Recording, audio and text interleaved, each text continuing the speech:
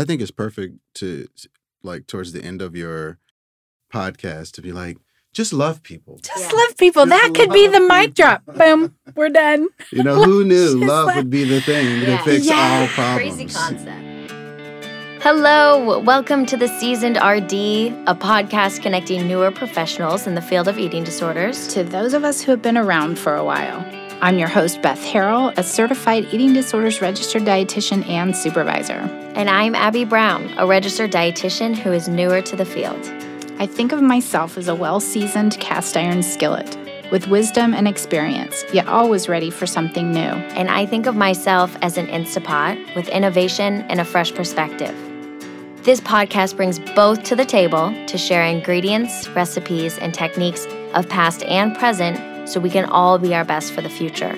The kettle is heating up. A skillet is on simmer. So join us around the table for true professional nourishment. Abby, ready to stir the pot? Let's do it. Oh my gosh, again, I am listening to my own voice while preparing this episode, realizing why I like to have guests to kind of dilute my own voice. But also, I don't finish my sentences as I'm listening back. Anyways, if you could see my computer screen right now as I pull this episode together, even after doing more than 70 episodes, I still have stuff everywhere. I don't have a diagnosis of ADHD, but wow, don't look at my screen if you need a sense of tidiness. So today we're part 2 of 3 of the Unplugged, a reason, a season, and moving into a new season with the podcast closing out. I have to say I've been getting more comments from people. Why do you have to stop? Can you put it on simmer? Can it still be there? Can you do it a little bit less often? I don't know. I'm going to have to say I don't know exactly where we'll go at the end of March. And I'm a believer, too, that people come into our lives for a reason. Kate, I cannot wait to meet with you soon to help me sort through some of this. Kate is a fan of the podcast who has brought a whole new life and freshness. And so I just have to say to you listeners, stay tuned. We have our final medical series coming up, ARFID researcher and clinician, the first ever conference for Fed Up, which is fighting eating disorders in underrepresented populations and more. I have a feeling it's going to be magical. Today, we're continuing the conversation with co-host Abby Brown and our producer, Royce Diamond. Royce's perspectives as a non-clinician have been beyond helpful. Abby questioned about what to do, how to include parents and what to do when a client ups and leaves the room, and how we just don't know what's on people's minds. Case in point, this episode must have been recorded right around the time Twitch passed away. And if you're ever surprised when someone looks happy on the outside, but we find out that they felt like life wasn't worth living, this is just a reminder to all of us. Honestly, life is so precious and we just don't know. So the mic drop of this whole podcast might need to be education, connection, and love. A listener comment, DT, thank you for creating the Seasoned RD podcast. As a newer dietitian who listens to them regularly on the go, I feel like I've been receiving many years of eating disorders education in a few months. Besides using some of the tips in my own life, between learning new jargon and the inspirational messages that each guest provides, the podcast helps me be more confident in working with my patients with eating disorders. Thank you, DT, and please do let me know your thoughts. Rate, review, comment, share, send me a message on LinkedIn. Friend me on LinkedIn. I don't think it's called friending me, but drop me an email.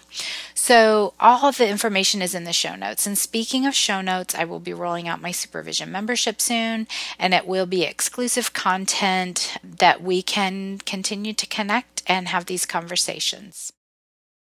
If they're at that stage where they're just so sick, yeah, that's the hard part.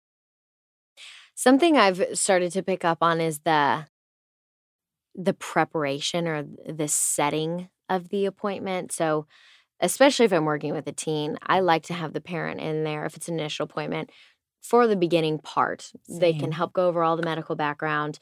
And then in follow-ups, it's helpful just to say, hey, this is what's going on, touch base, But recently I had a parent in there who I guess the child thought stayed too long. And then the patient became very uncomfortable with that and just walked out. It was like, well, if you're going to stay in here and keep talking, then if I'm not allowed to speak, then I'm going to leave. And so I've been thinking more about, well, how can I prep my office to welcome them to open up as much as possible? So it's setting more kind of like, okay, so mom or dad will be in here for 10 minutes and then it's me and you. I've started playing music. Do you use Spotify? I don't, but Okay. Well, Spotify does like a Wrapped at the end of the year where they tell you your top songs and all of that. And I am not a Taylor Swift fan, but she was like one of my top artists this year. And I'm like, why in the world would she? And then I thought of it. All of my teens want to hear Taylor Swift. Interesting. So during our appointments, I have Taylor Swift playing quietly in the background. But I think really like just nice. prepping them helps a little bit more. That is brilliant. I mean, the music, it's kind of, it fits them, it suits them. If you worked in a treatment center at meal times, they try to do that kind of thing as well with music in the background. And maybe things that table topics so that you can talk about the weather, you can talk about whatever doesn't tend to, polarize people. But there's only so much. You definitely are not supposed to talk about food or your body or weight or any of our therapy at the dinner table.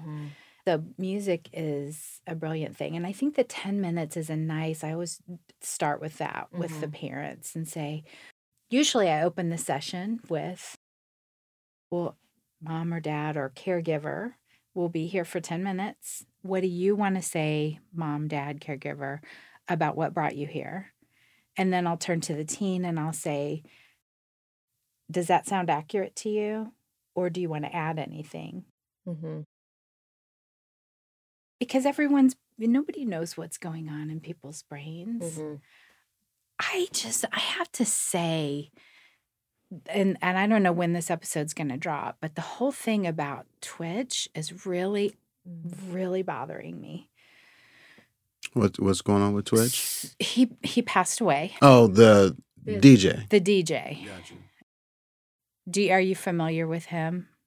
Only since he passed away. I mean, I'd seen him on the Ellen show. And see, that's where I knew of him from, and always smiling. He reminds me of a good friend of mine.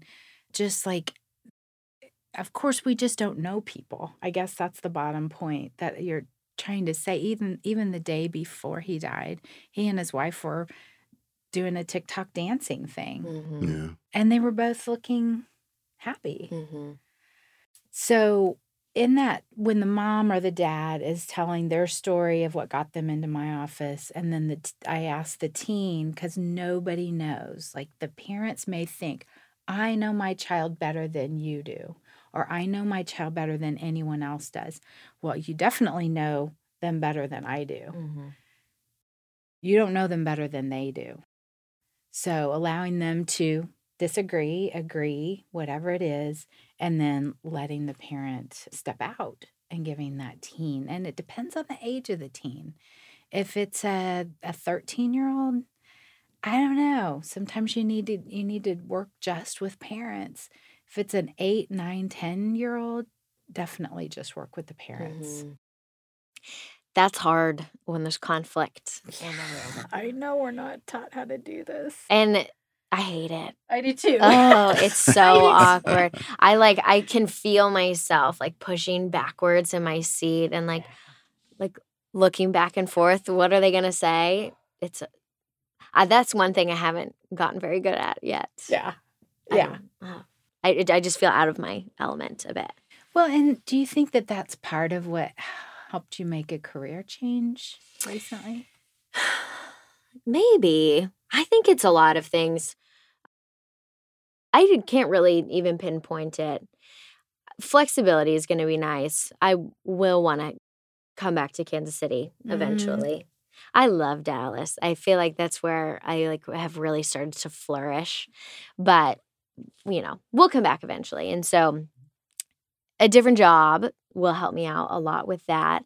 And I just am not feeling extremely passionate about working with this population anymore. And not to say that I don't think it's still such an incredible population and something that needs to be studied more. We need to have more research and just knowledge and education in this area. And I mean, that's something this podcast has taught me a lot. All of the experts we've talked to, we're missing a lot in this field still. And I strongly think I will always be an advocate, but I just don't think it's not for me to be one-on-one with the patients anymore. Yeah. Yeah. And that's where we just embrace all of that of like, we all evolve the way that we need to evolve. And I'm going to use this as an example. If a potential client chooses someone else over me after we've talked, I like that because then they have made a choice based on who they feel most comfortable with. Mm-hmm. You know, I'm supervising someone and a client chose them over me. Same kind of thing. We want them to find who they're most comfortable with. Mm-hmm. And it doesn't feel so great at the time.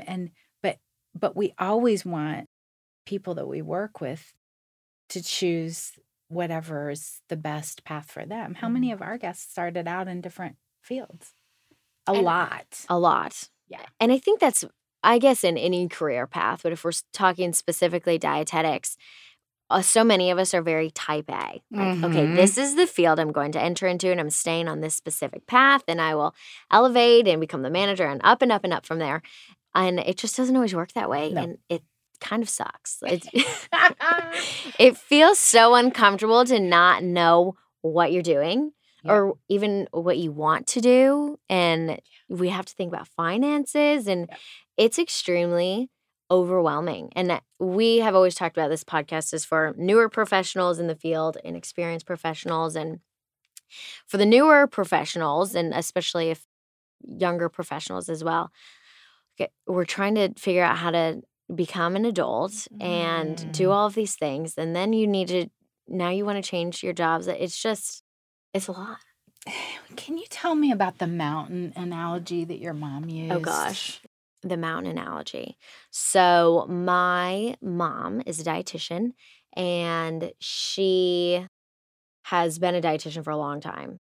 And for a while, working was all about, or being a dietitian was all about achieving the next level, the next thing. And she was really good at that. Mm-hmm. And then she reached this point where she's like, well, it's not all about what can I do to get the promotion or to do this. Like, I just really want to enjoy what I'm doing and feel like I'm providing a lot of value. So it all came back to value for her. And that's her second mountain now. She's just in a different stage in her career. Yep. So I'm really glad. I remember you telling me that a while back when you were still like, I don't know what I want to do necessarily, or I want to reach that first mountain at least. How do I get there? Take a step up the mountain. Right. What's the direction?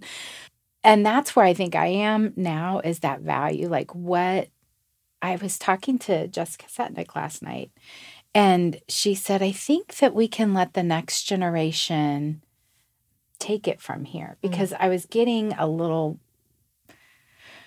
tight in my chest, wrapped up about some types of things that are happening. It's not cancel culture, but it was some political things that are happening within the field. And that's when she said, I think that we can take a step back and let the next generation take it from here. And I'm like, that's exactly what my goal is. Right there, mic drop, is it's not about, that promotion or getting the next thing or having the highest paying whatever. It's education and connection. Mm-hmm. Education and connection. And so I get to bring up the next generation of professionals, teaching them what I know and listening to what they know and putting that together. Like Adele LaFrance had put in her podcast, she said, I've been on podcasts a year ago, and I don't even agree with myself now of what I said then.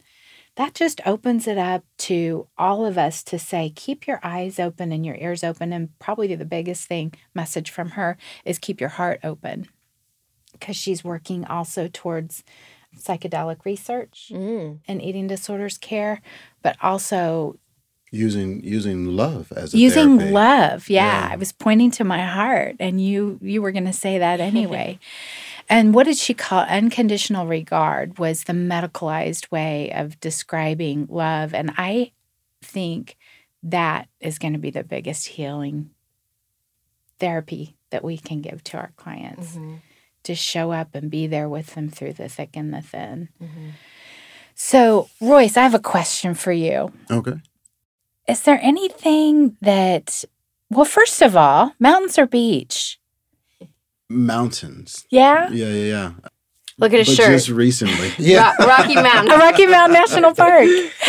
Like in the last, like right before the pandemic, I started mountain climbing. And, Really? Yeah. It was a really, I don't know, it's like therapy. Uh-huh. You know, if you got this goal, you just work on it all day long. You get there, Yep. celebrate. Get to the top. Yeah. Here's another mountain analogy. Yeah. And actually, I should have said before, you are the only other human on this earth who has listened to every second of every podcast like I have. So thank you. 'Cause I Absolutely. mean, we have a connection that'll never change. That's the thing about this podcast ending, is that reason, that season, it has met its goal. And I'm going to be sad because I don't get to connect in the way that I'm doing with people, but we'll always have that. Yeah. And like, I don't know if you were recording before when we were talking about that, but when we, with the cast iron skillet, Oh, were you recording? I wasn't recording that. Okay. So another connection that I have with you was when Abby and I came in for our initial session, and we were talking about artwork and my ideas that were just kind of in my head that I hadn't really talked openly about, was the cast iron skillet analogy. And you brightened up and you said, oh, we could do this and we could do that and we could put some spices in this. And I'm like, and it reminded you of your grandma. Yeah. Yeah. 100%. And I would say probably largely my relationship with food too. Really? Like, yeah, my grandmother was the one that got up every morning and made bread for everybody, you know, like every day for the bread, whole like family. what kind of bread? Just Yeah. regular white bread, or was it a biscuits, or was it? Well, we had the what I really used to like was like saltwater cornbread she would make. Oh yeah, the cornbread. Oh my God. Mhm. And we had it with every meal. Yeah. I love the cornbread, and in the cast iron skillet. I don't know. Did she use that for the cornbread Yeah. too? She used everything. That's so. Yeah. You know, my niece just sent me something this morning that was something from my mom's sewing kit, and my mom has passed away.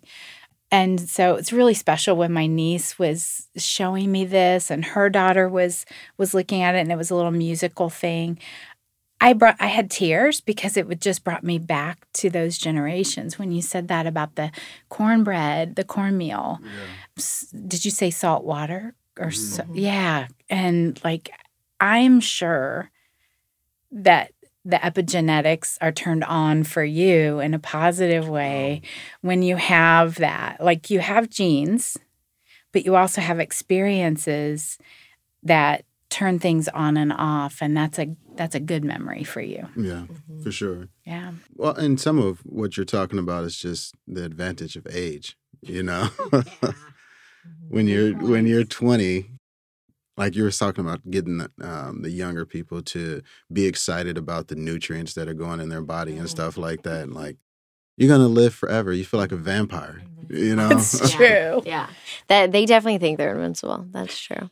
I do think often about how, obviously you do Becca's podcast, but this whole eating disorder world is probably new to you, right? Like, what is Yeah. it like for you to hear us talk about this all the time? Enlightening, both for what's going on around me and within my own behavior. Like some of the things that I hear people going through, I may not struggle with food, But there are other areas in my life where the information is like, oh my God, that totally like makes sense. It changes the way I parent or any of those kinds of things. Yeah. How old are your kids? My son's 24 and my daughter's 16. Okay. Yeah. Gosh, yeah. I remember that was a great question, Abby. Love it.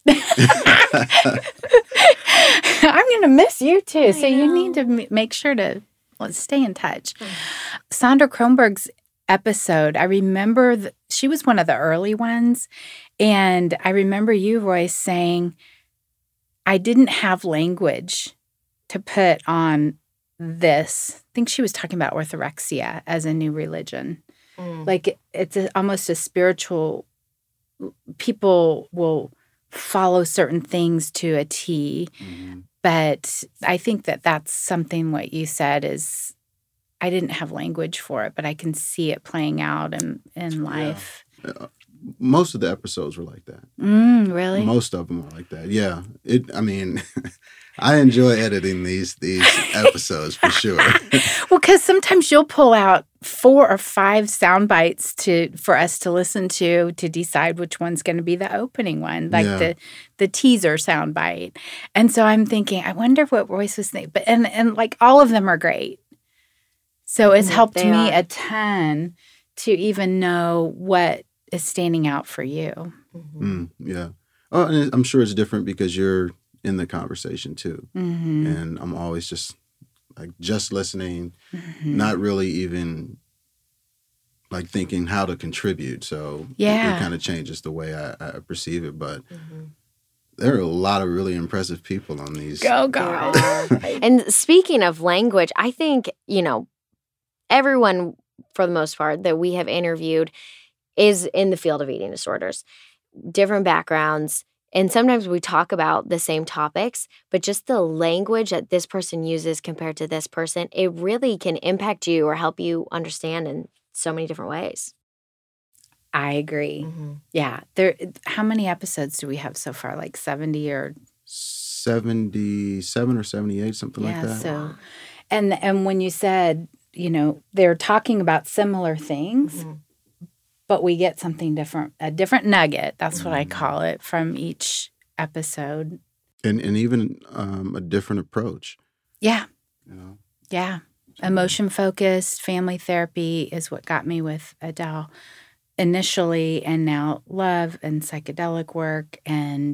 Which I think is perfect to, like, towards the end of your podcast to be like, just love people. Just love people. That could be the mic drop. Boom. We're done. Who knew love would be the thing to fix all problems. Crazy concept. Yeah.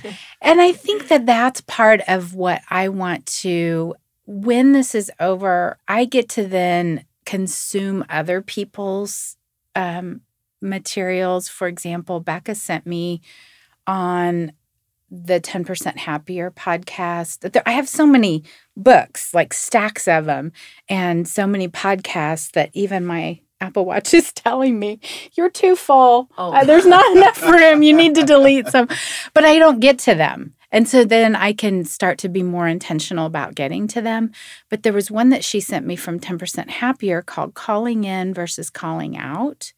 And cancel culture being such a huge thing. Part of my journey over the last maybe year and a half has been diversity and inclusion stuff, like trying to get in to understand about transgender, I have had different supervisors. I'm going to call them teachers because I consult with them if I have a client who my teachers have specific experience with. And then this was a Black woman who talked about her advocacy and the calling out culture doesn't help anyone. Calling people in, when you said love, if we could just end this whole podcast with that, that's what it really is. Even people who you don't agree with, they're people and they have something in there. There's something in there. in our humanity. So she talks about the 90 percenters, and I'm visualizing like circles. She's the middle circle, and then the 90 percenters. So this group aligns with 90% of her. Then there's the 0 percenters. Like she's not even going to worry about them. But then the 25 percenters and the 75 percenters. And so how she navigates pulling in people. And it truly is about looking at humanity and love. So building bridges and not burning building bridges and not burning them. And I'm going to tell you because I'm going back to the mountains versus beach, and I'm a mountain person. I say that often. Like, I'm just not a water person as much. So even when Margot said lakes, we were like, oh, yeah, it's not a binary world. Like mountains, beach, or lake. She's totally a lake person. We have a place at the lake, but I'm not a water person. I like the family. I like the community. I like the friendship, the people sitting around the fire pit, or just, I don't even care that much about the water sports or any of that. So anyway. You were asking about how the podcast has affected me. And one of the things that I've learned is like, I'm a host. I like to set the mood. I like to create the party. I don't even really want to participate in the party, but that's kind of what you're talking about. It like is. We go out to the lake. Totally. I make the food, the drinks, whatever it is that's going on. If the kids need to be wrestled with, whatever it is, it's what I like to do. Yeah. Anyway, I learned that going through this process with you guys. Yeah. Just thinking about myself in a different way. For sure. So Like breakfast or abstractly. dinner? So, okay. Because I was thinking about how I would answer that one too. Breakfast, but because when my kids were small, I always had time to make breakfast for them. So we would do the way our house faced, we would watch the sunrise, and we'd do like little quizzes and little games and things like that over breakfast every morning. Like all of their lives till about sophomore year for my daughter. My son moved out, but about sophomore year, she was like, I'm kind of over it. Like, I'm going to do my thing. Yes. But always. And it was hard because I worked in the studio, so I was here late at night. Yes. So I ran home, jumped in bed, jumped up, and made breakfast every morning. That was that time to be together. I think some of our guests have said that it's not as much about what the meal is as much as the together and the connection. And after school, they're like, he was in karate, she was in swimming and dance and like all these things. So it's like really more like activity driven. But in the morning, I had their attention. Yeah. Yeah. So. And you're giving them breakfast. You're nourishing them for the day. Yeah. I grew up in a family where we always did family meals. You know, you sit down for dinner in between all of the sports and everything. And I do wonder how that plays a role in eating disorders. If we had more family meals, would that make a difference? Obviously, there's a lot of things that impact an eating disorder, but I do wonder about that one.